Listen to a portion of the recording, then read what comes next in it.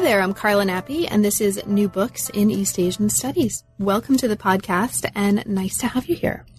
I just finished talking with Jeremy Brown and Matthew D. Johnson about their new edited volume, Maoism at the Grassroots, Everyday Life in China's Era of High Socialism. This came out with Harvard University Press in 2015. Now, the volume is really important, I think, in many different ways. Not only does it contribute to kind of changing and retextualizing how we understand the period of Chinese history under Mao, and you'll hear a lot about that in the hour to come, but it also really importantly translates and makes available some important scholarship by Chinese authors writing originally in the Chinese language about these topics. And so over the course of our conversation, what you'll hear about is not just, although it includes the author's reflections on this period, on the historiography of this period, and their interventions in their own edited essays in the larger edited volume that help to, again, kind of transform, I think, how and re-grassrootsify how we think about this period. But you'll also hear them talking about the process and the practices that brought about and resulted in this volume as an object. And over the course of that conversation, some really important things that come up include how to navigate and manage most productively international relationships among scholars working in very different kinds of contexts, politically, academically, and in terms of thinking about and materializing what we're doing when we write a piece that has an argument. I mean, I think working in very different local contexts, there are a lot of different ways of doing history, and that is one of the things that makes the field so exciting to work in. And it's also one of the things that's really not just full of opportunities, but also challenges when we come together in collaborative projects. So you'll hear about collaboration, you'll hear about translation, you'll hear about time and space and all kinds of other things. So I'll let you get to it, and I'll just say thank you to Jeremy and to Matt for making the time, and thank you, listeners, for supporting the channel and for listening. I hope you enjoy. I'm here today to talk with Jeremy Brown and Matthew D. Johnson about their new edited volume, Maoism at the Grassroots. Welcome to New Books in East Asian Studies, both of you, and thanks so much for making time to talk with me today and for giving us a great volume to talk about. Welcome to the channel. Thank you, Carla. Yeah. So let's start by talking a little bit about how you both came to the field. Jeremy, what brought you to the study of Chinese history? Well, I grew up in Iowa, wanted to go as far away from Iowa as possible as an undergraduate, and I ended up at Lewis and Clark College in Portland, Oregon. And my first advisor said, study Chinese. The Chinese teacher's a little better than the Japanese teacher. That's what it came down to. And then, so it was the language. I mean, the language brought me to China, and then it was a question of what's the best discipline, and I chose history because it's such a flexible discipline, and you can really choose your topics, choose your approaches, choose your theories. I'm interested in China today, whenever today is. It's a moving target, and I'm interested in explaining how China's problems in the present or recent past came to be. So that's why the Mao period for me is a key period to study, because it's still so influential. And Jeremy, when you're not writing or collaborating on edited volumes about Maoism at the Grassroots, what are you writing typically in your scholarly life? Social history of the Mao period. I'm doing a bigger project about accidents and their aftermath, so how the Communist Party tried to prevent and then dealt with or covered up accidents, and how people affected by accidents experienced them and experienced the aftermath and sought justice or sought compensation or tried to avoid blame. So that's a social history project that's trying to get away from the standard narrative of political campaigns, Cultural Revolution, Great Leap Forward. And then I'm doing more of a textbook style new history of the Tiananmen Square protests of 1989 as well. So that's been useful to push my social history approach into the 1980s, which I think is the time has come to turn the 1980s into history as well. Cool. Nice. Great. So Matt, how did you come to work on China and its history? I was a student at Harvard University, living in Mather House, where we overlapped, Carla. We should throw that out there. And listeners should know that we both actually lived in Mather House at the same time. And I'm so sorry. What did you say yesterday? The box that Dunster came in. And I was a social studies major, and I was studying international relations and political economy, and I was kind of casting about for something to latch onto amidst all the theory. My grandmother, who was working as a travel agent at the time, noted that many of her more successful clients were traveling to China. And so I was a complete opportunist about it. I decided to become somebody who focused on China. And I became a historian because I think history is a fascinating field, and it's multidisciplinary, and it seemed at the time anyway less narrow analytically than the social sciences did in the United States. So here I am, a historian of modern China. And Matt, what are you working on when you're not co-editing volumes on Maoism at the Grassroots? Oh, well, the big project is this collaborative endeavor that I work on along with Aminda Smith at Michigan State University and Jakob Eifert at the University of Chicago, which is the PRC History Group. We have a website, prchistory.org. We publish an open access born digital journal, the PRC History Review, and we manage the listserv HPRC. And then in the margins, I find time to work on my own research on the history of propaganda in China in the 20th century and transnational aspects of U.S.-China relations during the Cold War. Great. And for listeners who haven't already had the pleasure of reading and experiencing your work, we're going to talk a little bit about both of your research in terms of how it manifested in your individual contributions to the volume in a little bit. So before we get there, though, let's talk about the genesis of the project. And I'd really like to hear what brought each of you to the project, and then we can move from there to talk about how that collaboration took off and how that worked. So, Jeremy, if you would start, what brought you to the project that ultimately resulted in this volume? Well, to be honest, Matt brought me to the project, and I got to give him credit for saying, let's do something. I should let him talk about why he was so bold to do that and to ask me to do it. Do you want to? Can we turn it to Matt so he can? Yeah, sure. I'll jump in really quickly. I remember speaking with Jeremy on the phone about doing a project on China in the 1960s, pre-Cultural Revolution, because I think. And what then quickly made it a collaborative endeavor was that both of us felt that there was space for this research to emerge and have meaning as, China apart from the Cultural Revolution, and that new social histories were starting to emerge as well. And we felt like we'd been working hard in this field, and we knew others who were working hard in this field. And it seemed like a good time to start pulling things together. Mm-hmm. So why Jeremy? Like, why, for the two of you, what brought you, this is actually something, I know this is an unusual question, but I'm increasingly interested in the way that scholarly work and academic work is moving toward incorporating more collaboration, right? More collaborative kinds of relationships. So what brought the two of you together in a way that made it feel like this would be a productive project to work together on?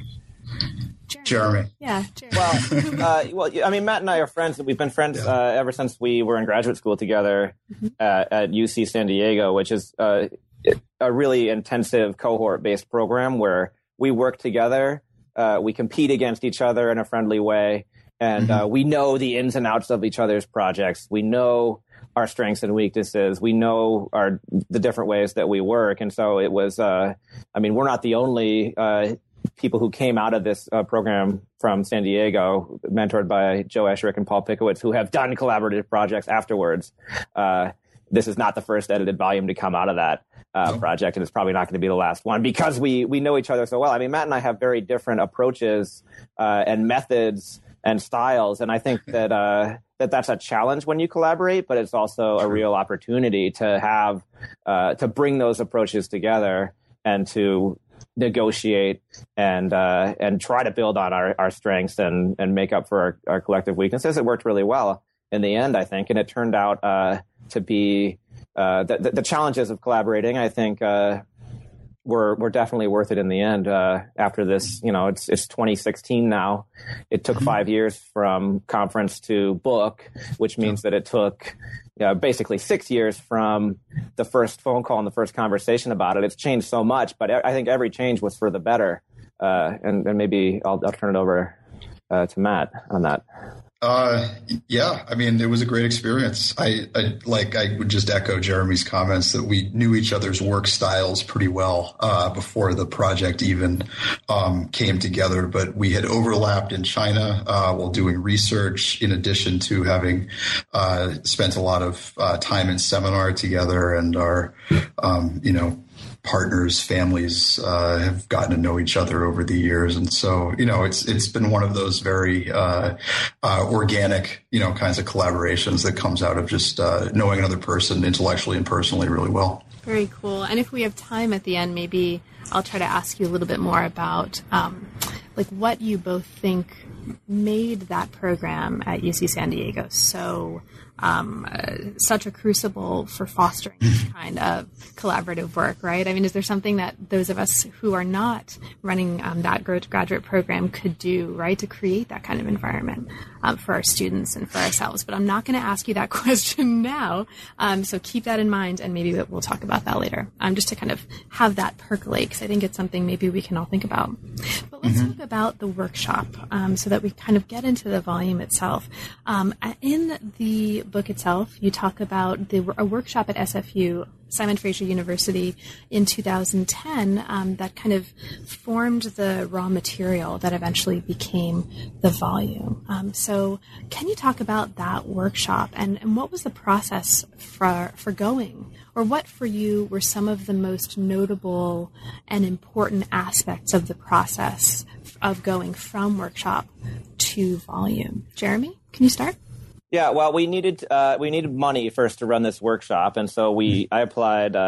Being based in Canada at Simon Fraser, I applied to SSHRC, the Social Science and Humanities Research Council of China, which generously funded the main body of the research costs, and they require a certain number of Canadian participants. Luckily, we have really good scholars in Canada working on China, and then our main thought was, we want a mix of senior scholars and mid-career people and recently minted PhDs, younger scholars who are working with really interesting and new sources, grassroots style sources, not necessarily focusing on elite politics, but focusing on everyday life in villages and in cities. So that was part of our criteria. We went to people we knew. We went to people we heard about. We didn't actually have a really impressively focused proposal. Basically, we had a time period, which was at that point basically 1960s through 1980s, and we ended up ditching the 80s and moving backwards a little bit into the 50s as the course of the project went on. We had, I guess, slightly more of an interdisciplinary focus at the conference. Where we had a few literature-focused papers that ended up not really fitting the project, and we were forced by the press to make some tough decisions about what to include and what we couldn't include. And then we couldn't have as many Chinese scholars as we would have wanted come to the workshop. We had one scholar, Yang Hui Song, came from China to the workshop and was a really crucial contributor. So good. I mean, his paper was so good that we made it chapter number 1. And It was so good that we decided, going from conference to book, let's go out and solicit some more chapters from the top Chinese scholars working on PRC history, whose work is, frankly, better in a lot of ways than those of us writing in English. I mean, it's different. It's different, but it's not any worse. I mean, it's just as good and better in some ways. And to bring those other scholars into the book was one of the main changes that we made from workshop to book. Matthew, did you want to add anything or speak to your experience? It was just a fantastic environment in which to hold the conference. I mean, there's a great group of scholars working on China now across Canada, I think I'd say. And so, it was really a North American conference and started out with, like Jeremy said, less Chinese participation than we would have liked. But, things really took off once we started putting the book together. But, for listeners who are interested in the conference to edited volume transition, I again would just echo Jeremy's comments that I think the final volume that we ended up with very, very different from the kind of volume, in a sense, that we were basically proposing when we proposed the conference. And it just speaks to how much we learned, even in the process of organizing the conference itself and reading those papers, how much amazing new scholarship on grassroots society in China there was out there. And so that then just became the focus. So one of the notable things about this transition from conference to book sounds like it was the incorporation of a substantial number of contributions from Chinese scholars. And those contributions, as far as I understand, were originally in Chinese. Is that right? Or at least some of them. That's right. Would have been in Chinese. So can you talk about the process of translating and editing those chapters? Because that seems like it was an important part of the genesis of the volume. Jeremy, can you tell us a little bit about what you take to be some of the most important lessons of or aspects of that experience for you? Sure. This was, this slowed down the book, soliciting, getting the Chinese articles, translating them. We paid a translator to translate them, who translated them really well. And we learned a lot in that process. Basically, if you translate an article-length Chinese piece into English, sentence by sentence or word for word, it becomes way too long. And the style is very different of the argumentative style of a Chinese article or book chapter is very different than the style that we have here in North America, where the argument is subtle in the original Chinese. It's not front-loaded. You don't get the argument at the beginning. It builds, and you finally get the argument at the end, and you have a lot of kind of background that may or may not be necessary. And so Matt and I ended up having to spend a ton of time editing these translations, not just to turn them into natural English, which was another huge challenge, but also to make the organization fit the other papers in the book. And so I learned a lot from that. And I got to give credit to my mother, Carolyn Brown. We both owe her a great deal. That's true. My mom's a professional editor. And she pro bono did the last round of edits on the translated chapters to make them readable in English. And this was a demand of one of the anonymous reviewers who said, Brown and Johnson, you guys can write, you guys can edit. These Chinese chapters are still not readable enough. And so then we turned to my mother who made that final contribution. Great. Matt, is there anything that you wanted to add to that process? I think obviously I would agree wholeheartedly that the most important thing was to get the get those chapters into shape so that for some of these scholars who we invited to participate, this was the first time that their work was appearing in English, or the first time that their work on these topics was appearing in English. And so it was just very important, obviously, to make sure that the articles, sort of drew in the readership that they deserved, and that their arguments were clear. And I would say, in terms of elusive style, just having, wrapped up a conversation today with a colleague about, what's going to be perhaps at or in the background at certain points in our conversation is the issue of intellectual politics in both in both North America, or let's put it another way, in China and outside of China. I think that crossing that bridge was definitely an interesting experience. And maybe later in the interview, we can talk more about the ways in which collaborative scholarship that, links North America with China continues to be a sort of adventure, I think, for those on both sides. Oh, let's talk about it now.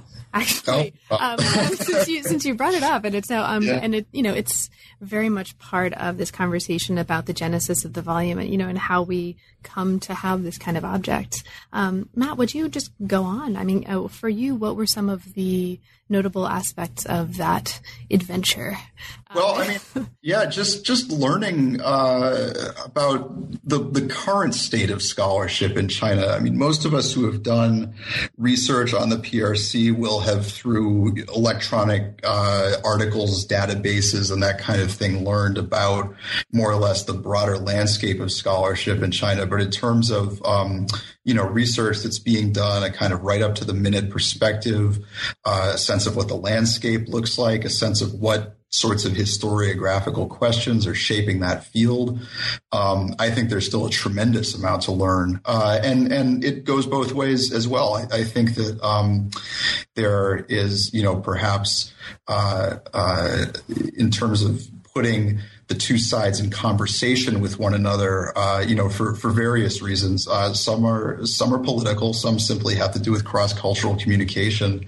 There may be a reticence, on both sides to engage seriously with scholarship being produced on the other, so to speak. And I don't want to make more of this than it perhaps deserves, but at the same time, definitely worth thinking about that. As an international collaboration, there's a lot of value that one derives from really paying attention to not just other scholars and their specific work, but kind of the broader landscape that they're coming from.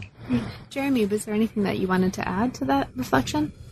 Well, I'm sort of sad now thinking about it, that the period in which we were engaging with these Chinese scholars, Yang Kuisong, Cao Shuji, Sha Qingqing, Wu Zhe, and Wang Haiguang.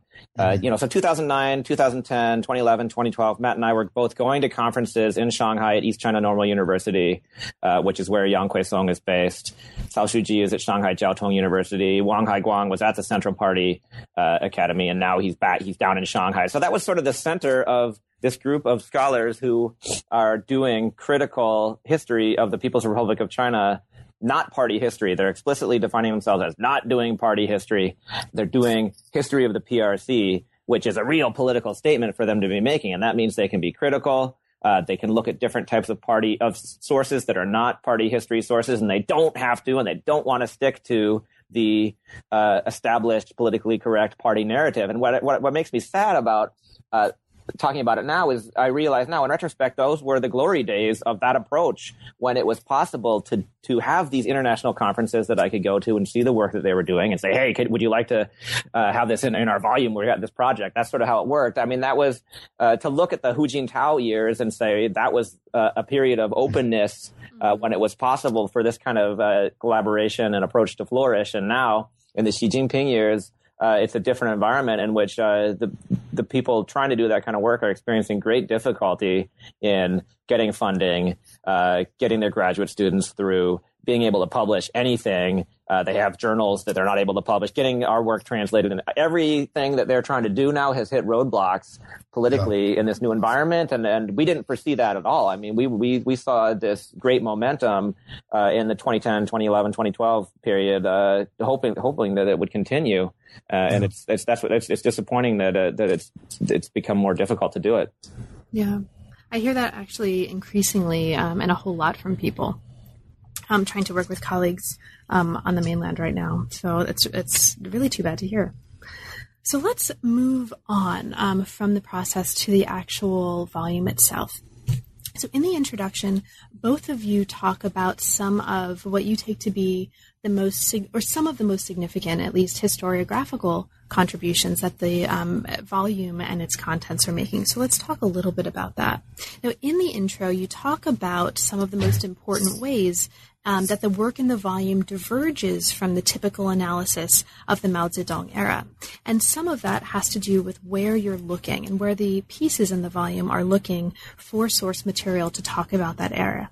So Jeremy, you've already kind of talked a little bit about the way that an interest in more grassroots sources motivated the conference and the sort of putting together of the slate for the conference in the first case. And also you talk about in the volume how that shaped part of the contribution the volume's making. So did you want to talk at all about that a little bit more? Like when we're talking about, when you're thinking about grassroots sources, what kinds of sources do you think about that are kind of most exciting to you as contributions to this field? Diaries are exciting, written by people who experience things at the time and are pouring out their feelings, and they know the diary might be read and they're performing, but you can still really get a glimpse of things that you can't see in a newspaper article or an openly published, speech by Mao.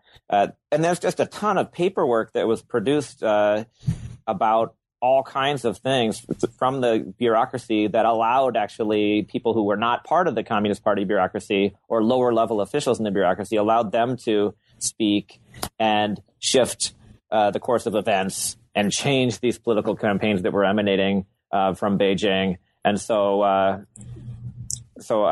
there's a ton of things that actually you can't find in archives, or that won't be allowed to be shown in archives, that you can buy at the flea market or buy online. And that's the kind of sources that we're talking about, is you actually have to just go and meet people and dig things up.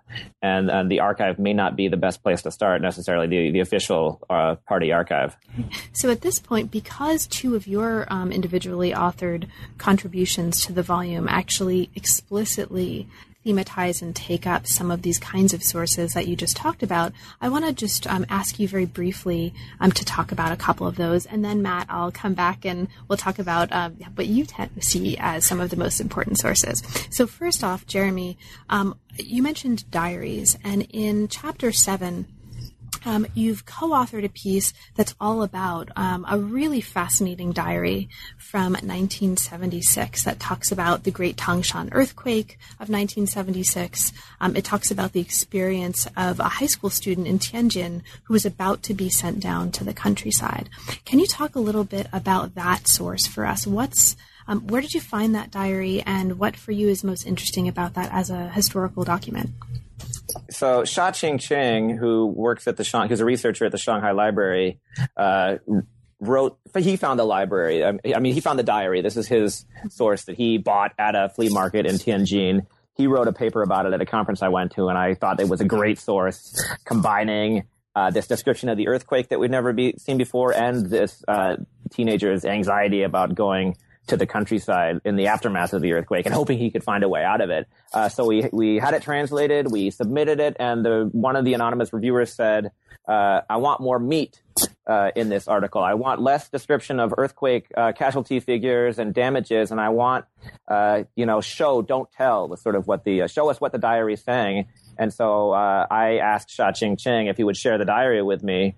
And he did. And I said, will you highlight the things that you think the reviewer would be interested in seeing? And he did. And I read the entire diary, and it turned out that Sha-Ching Ching and I saw very different things, and we were interested in very different things in the article, to the point that I asked him, would you mind if I highlighted these details that you didn't bring in order to try to build this argument about anxiety, youth anxiety in 1976? And he said, sure, go for it. And that's why it ended up being co-authored, was because we saw different things. And so this was really one of the more collaborative efforts, because, we just saw things in the diary that were extremely significant to me, details about everyday life, fighting, throwing rocks, cursing at people who cut you off on the bicycle, his family's experience. And Sha-Ching Ching had a different focus on the earthquake and on the sent down youth angle, and putting it all together, is what just this one diary. There was so much rich material in it that two people's perspective on it was what made that chapter what it was. I just want to jump in for a second because it sort of intersects there with one theme in particular that I think comes up in the volume as a whole, which is the theme of youth experience. You know, how younger people lived their lives in the 60s and 70s in particular. I think that was a finding that we didn't necessarily expect to see emerge, but boy, it really kind of like emerged as one of the most defining aspects of the volume. So Matt, while we're talking about this, for you, when we're thinking about the sources for grassroots history, what do you take to be some of the most exciting kinds of sources that emerged out of your work on the volume and that we can think about when we think about the potential for grassroots history to really change the way we're talking about this period? I mean, my only thoughts there, and then, you know, we should go back to Jeremy's stuff, and then I'll talk about mine too. But the thought I would have there is just simply that Jeremy described how in China today, you know, people are beginning to write history of the Mao years that does not focus on the party and its history. And I think in a lot of ways, you know, that's the intervention that we're making outside of China as well. We wanted to write a volume that didn't focus on Mao. We wanted to write a volume, you know, that brought the voices of ordinary people into the historical narrative. And there are lots of methodological issues, of course, with respect to how you do that, you know, sort of teasing things out of archives. Diaries, although not unproblematic, perhaps provide a more direct line. But, you know, just generally speaking, we wanted to the work on high politics is fantastic. Much of it, in a sense, has been written, and what we thought we could add that was new, you know, really did concern the experiences of ordinary people. But then for the volume as a whole, we had to come up with this framework that explained, you know, sort of the level of analysis on which we were operating. And, you know, that's where this idea of the grassroots really came up. And one of I think the interesting and the important points that the introduction of the volume is making, and that I think many of the contributions also individually make, is that this isn't just about, at least as I read it, right? This isn't just about saying, this is not about the party, it's about the people. It's about actually asking us to question and challenge these categories of state and society and the binary relationships we assume when we talk about and write about and think about state and society. I mean, it really is trying to, as far as I understand it, and let me know if I'm not getting this right, it's trying to kind of help undo that binary itself and not just reorient us to another, you know, side of the binary. Is that right? I think Jeremy should go first, because when we get into theory, I tend to become untethered very quickly. So okay. I think Jeremy, and yeah.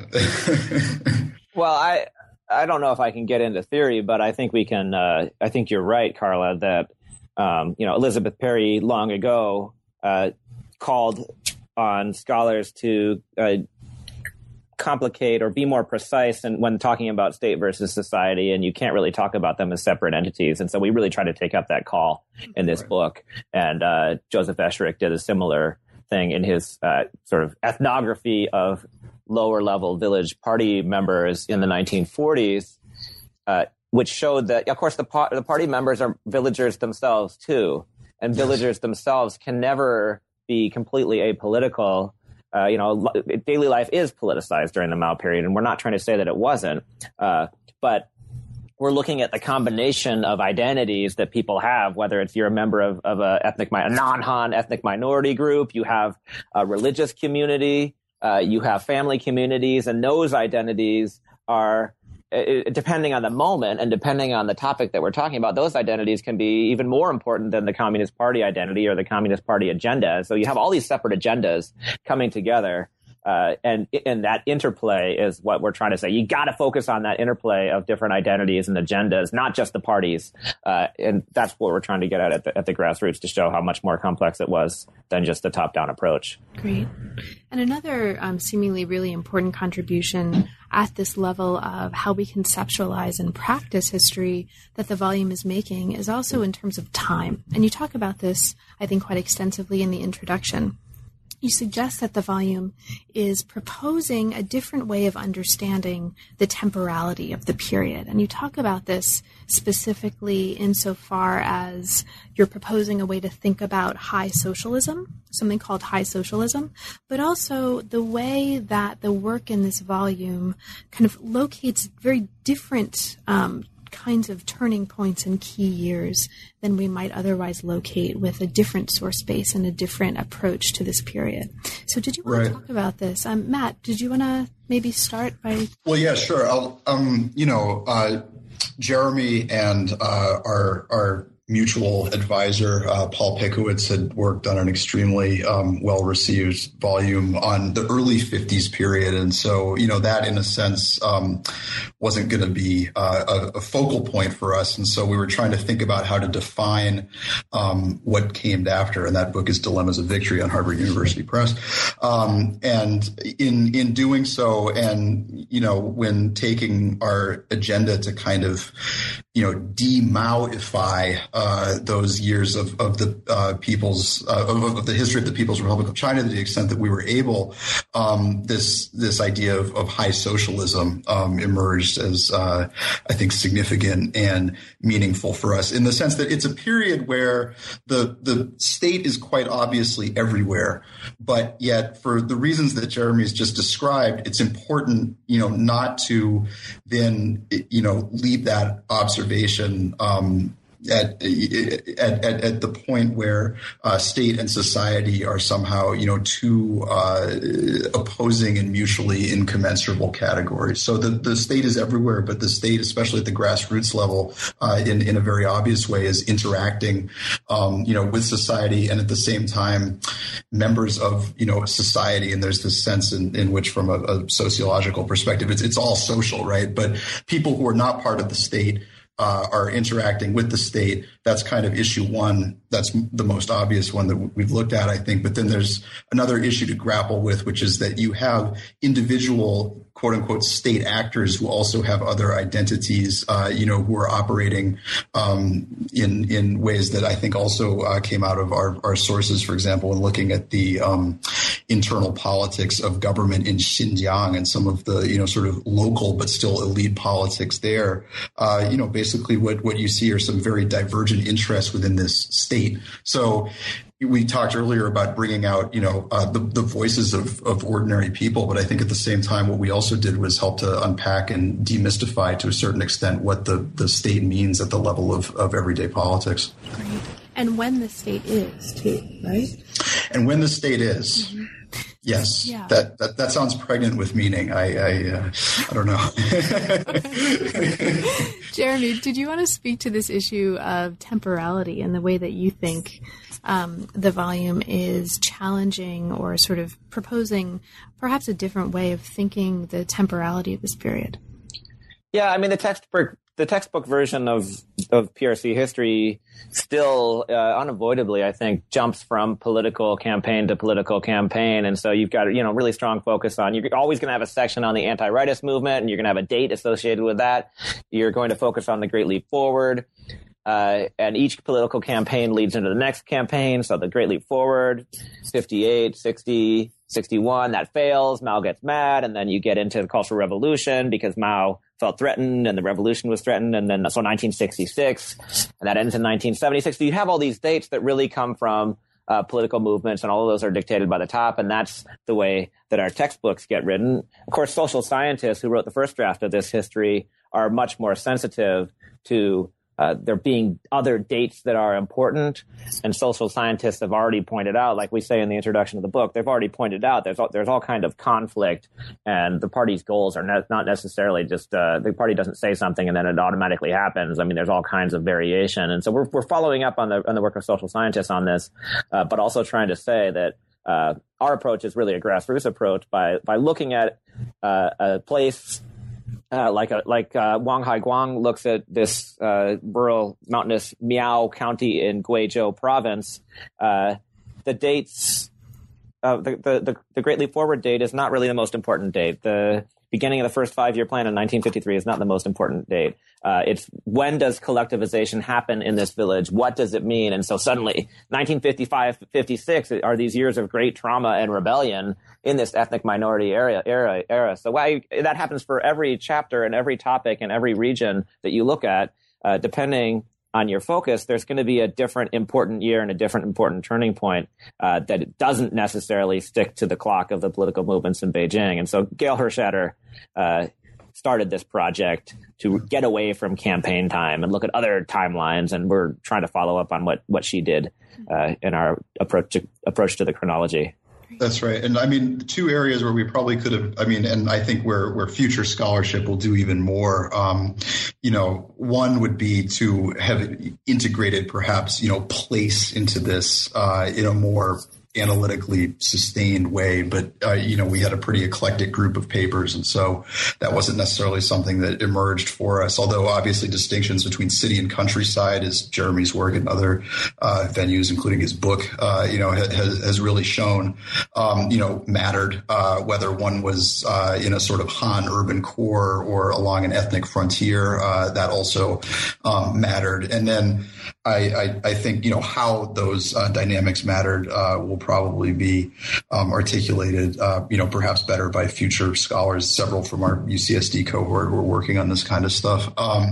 But then also, connecting the PRC period to, or the Mao era, which we kind of reproduced through our chronology. Even if we took Mao out of the picture somewhat, we've still got basically a book that, starts in the mid 50s and goes a little bit past 1976. But, I think that future scholarship will link this period of history up with other periods in some pretty interesting ways. And so we've got that to look forward to.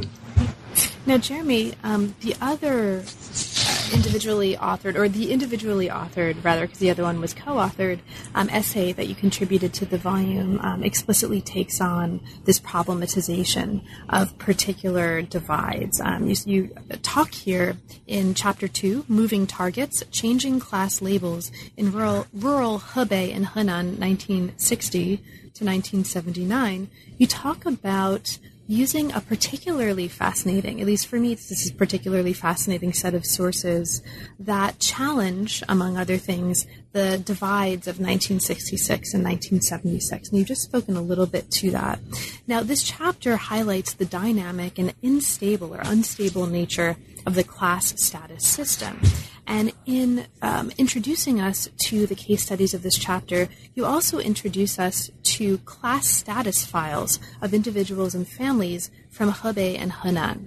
Can you talk a little bit about these sources? How did you find them? You talk about this a little bit in the book, but for listeners who haven't had a chance yet to read the book, how did you find them? And for you, what was most interesting about working with these kinds of sources to tell this particular kind of story?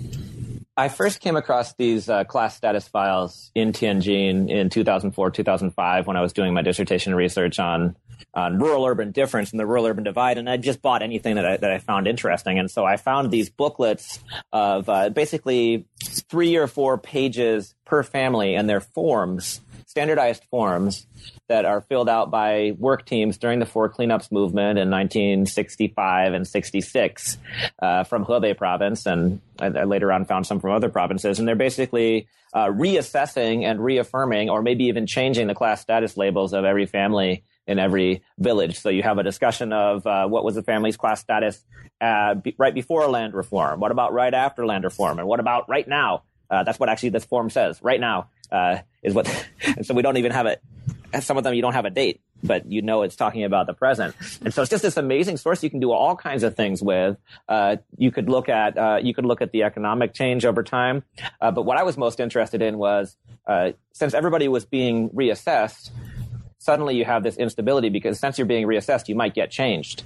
You might get your label changed. And indeed, some people did have their class status labels changed from something they liked before. They liked being a middle peasant that wasn't disadvantageous to them, and suddenly they turn into a rich peasant or a landlord, and their life gets a lot harder, and they protest. And in some of these files, once I decided I liked this topic and I wanted to look into this instability in the class status system, I got a lot of help from scholars at Nankai University and at Shanghai Jiaotong University who had other types of these forms. And then I went on Kongfuzi, a used book network online, and I bought a bunch more online when you could still do that back when I was writing this paper.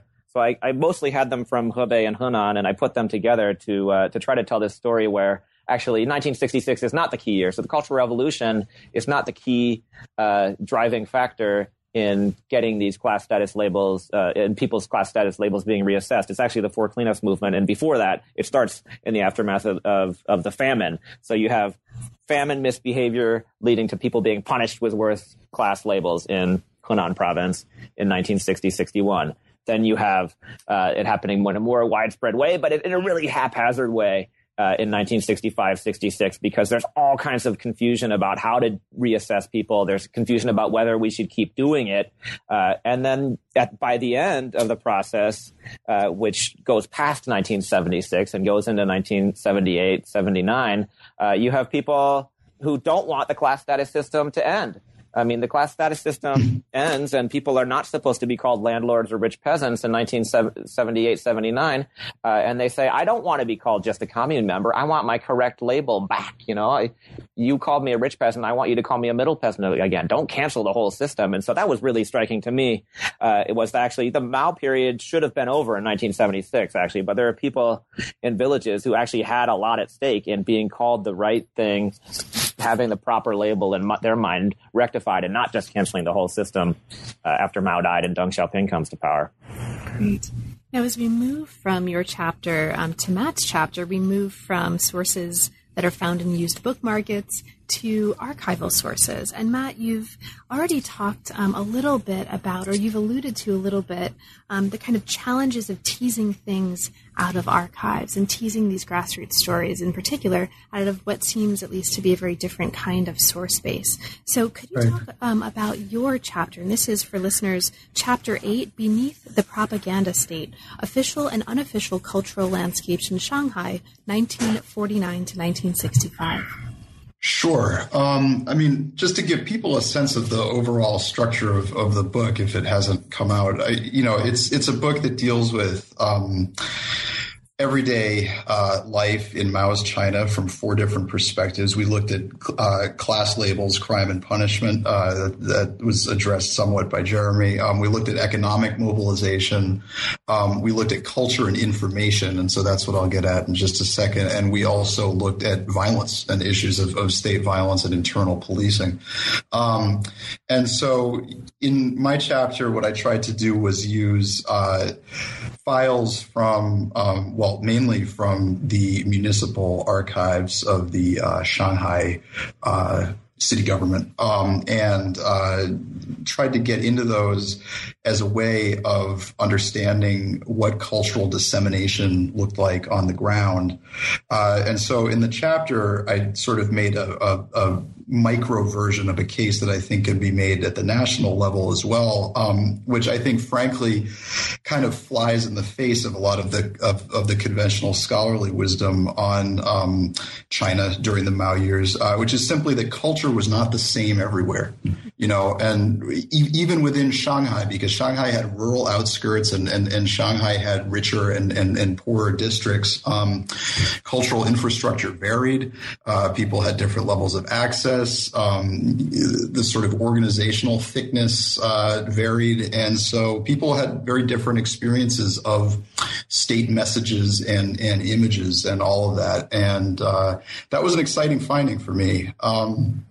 Another exciting finding, of course, was that, I think Jeremy and I both agree that even if it wasn't all about the Cultural Revolution, the Great Leap Forward, the sort of late 50s, early 60s period really is a kind of pivot point in the history of China during this high socialist era. And so in Shanghai, what you see is that the state, is challenged across a wide range of areas, and most notably it is fiscally challenged. And so what it does is it in essence downsizes a lot of its cultural programs, and also in order to preserve their own legitimacy, local cadres get a lot more lax about their enforcement of official cultural policy. And so into this space suddenly, come rural entertainers who are trying to make money by setting up on the outskirts of the urban core,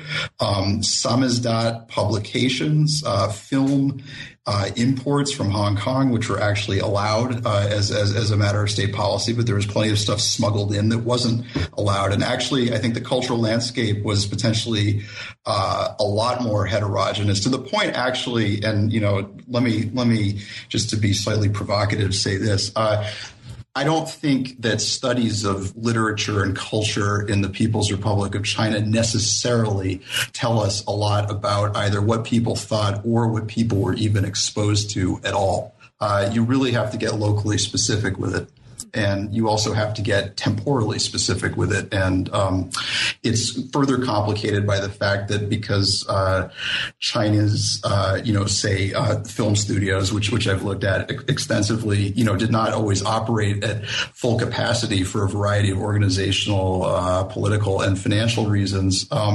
Old films were often recycled through the channels of state propaganda. And so, what the 60s looked like from a cultural perspective, or even what the 50s looked like, or, honestly, at any point along that chronology, whether we even know what sorts of things people were seeing, hearing, et cetera. I mean, to me, those are all exciting, but also very open-ended questions.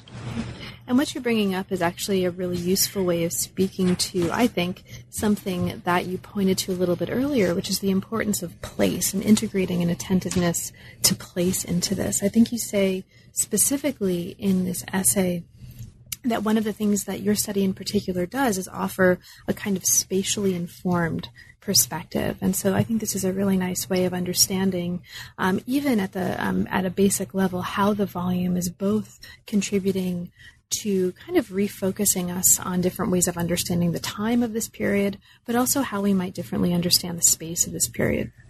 Well, I mean, that in a way I get from Jeremy's work, just looking at urban versus rural. I started this, in a slightly pre-GIS age, at least for me, and so it's really just a very skeletal, kind of outline of spatial difference with respect to culture within China. But I think it does overlap with some pretty important institutional and economic differences that, both created and existed across different spaces within the People's Republic of China. Great.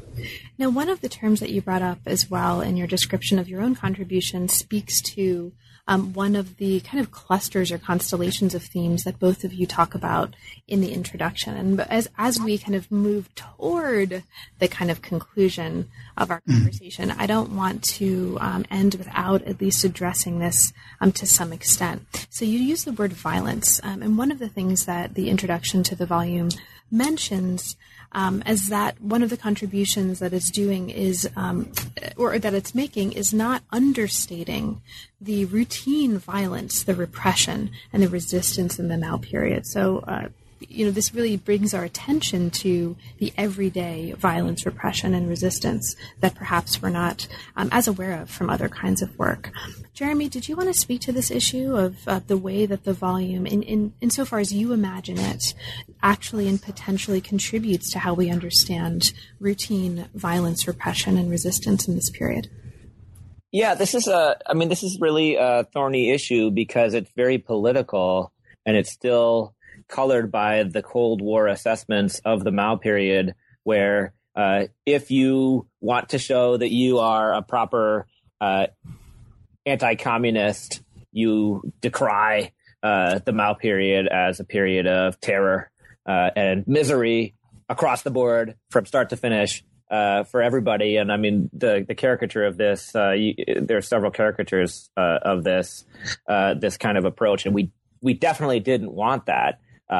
But we didn't want to go to the other extreme. I mean, we didn't want a caricature because it's totally inaccurate. I mean, we can't say, that the Mao period was misery and violence for everybody at all times and all places, because it wasn't. I mean, people were thriving in their jobs, some of them. People were laughing and having fun. People were falling in love and having sex. People were eating and celebrating holidays, and there was no terror involved in any of those things. And that was a lot of the Mao period, right? Was just everyday life and not a whole lot of stress. And so, but we wanted to recognize that, yeah, there was routine violence and repression and stress in a lot of environments, villages, cities, and it had to do. But it wasn't just the Cultural Revolution. It wasn't just anarchy. It wasn't. So we wanted to be as precise about it as possible. And you see that in Yang Kui-sung's chapter, where a gay factory worker is repressed by his bosses and by the public security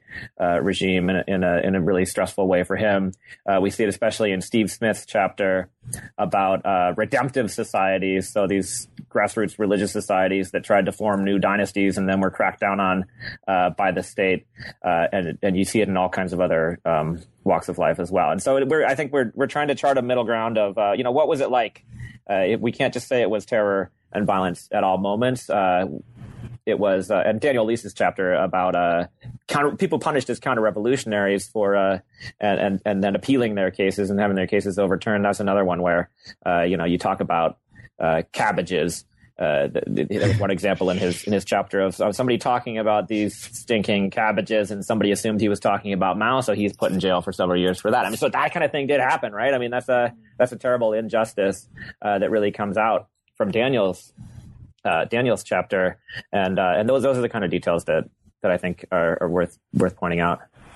Matt, do you want to speak to this? I mean, yeah, I would add that I think we're able, through a couple of chapters, a really fantastic chapter, for example, by Wang Xiaoxuan, who at that time was an ABD PhD student at Harvard University. I have to catch up with him and see where he is now.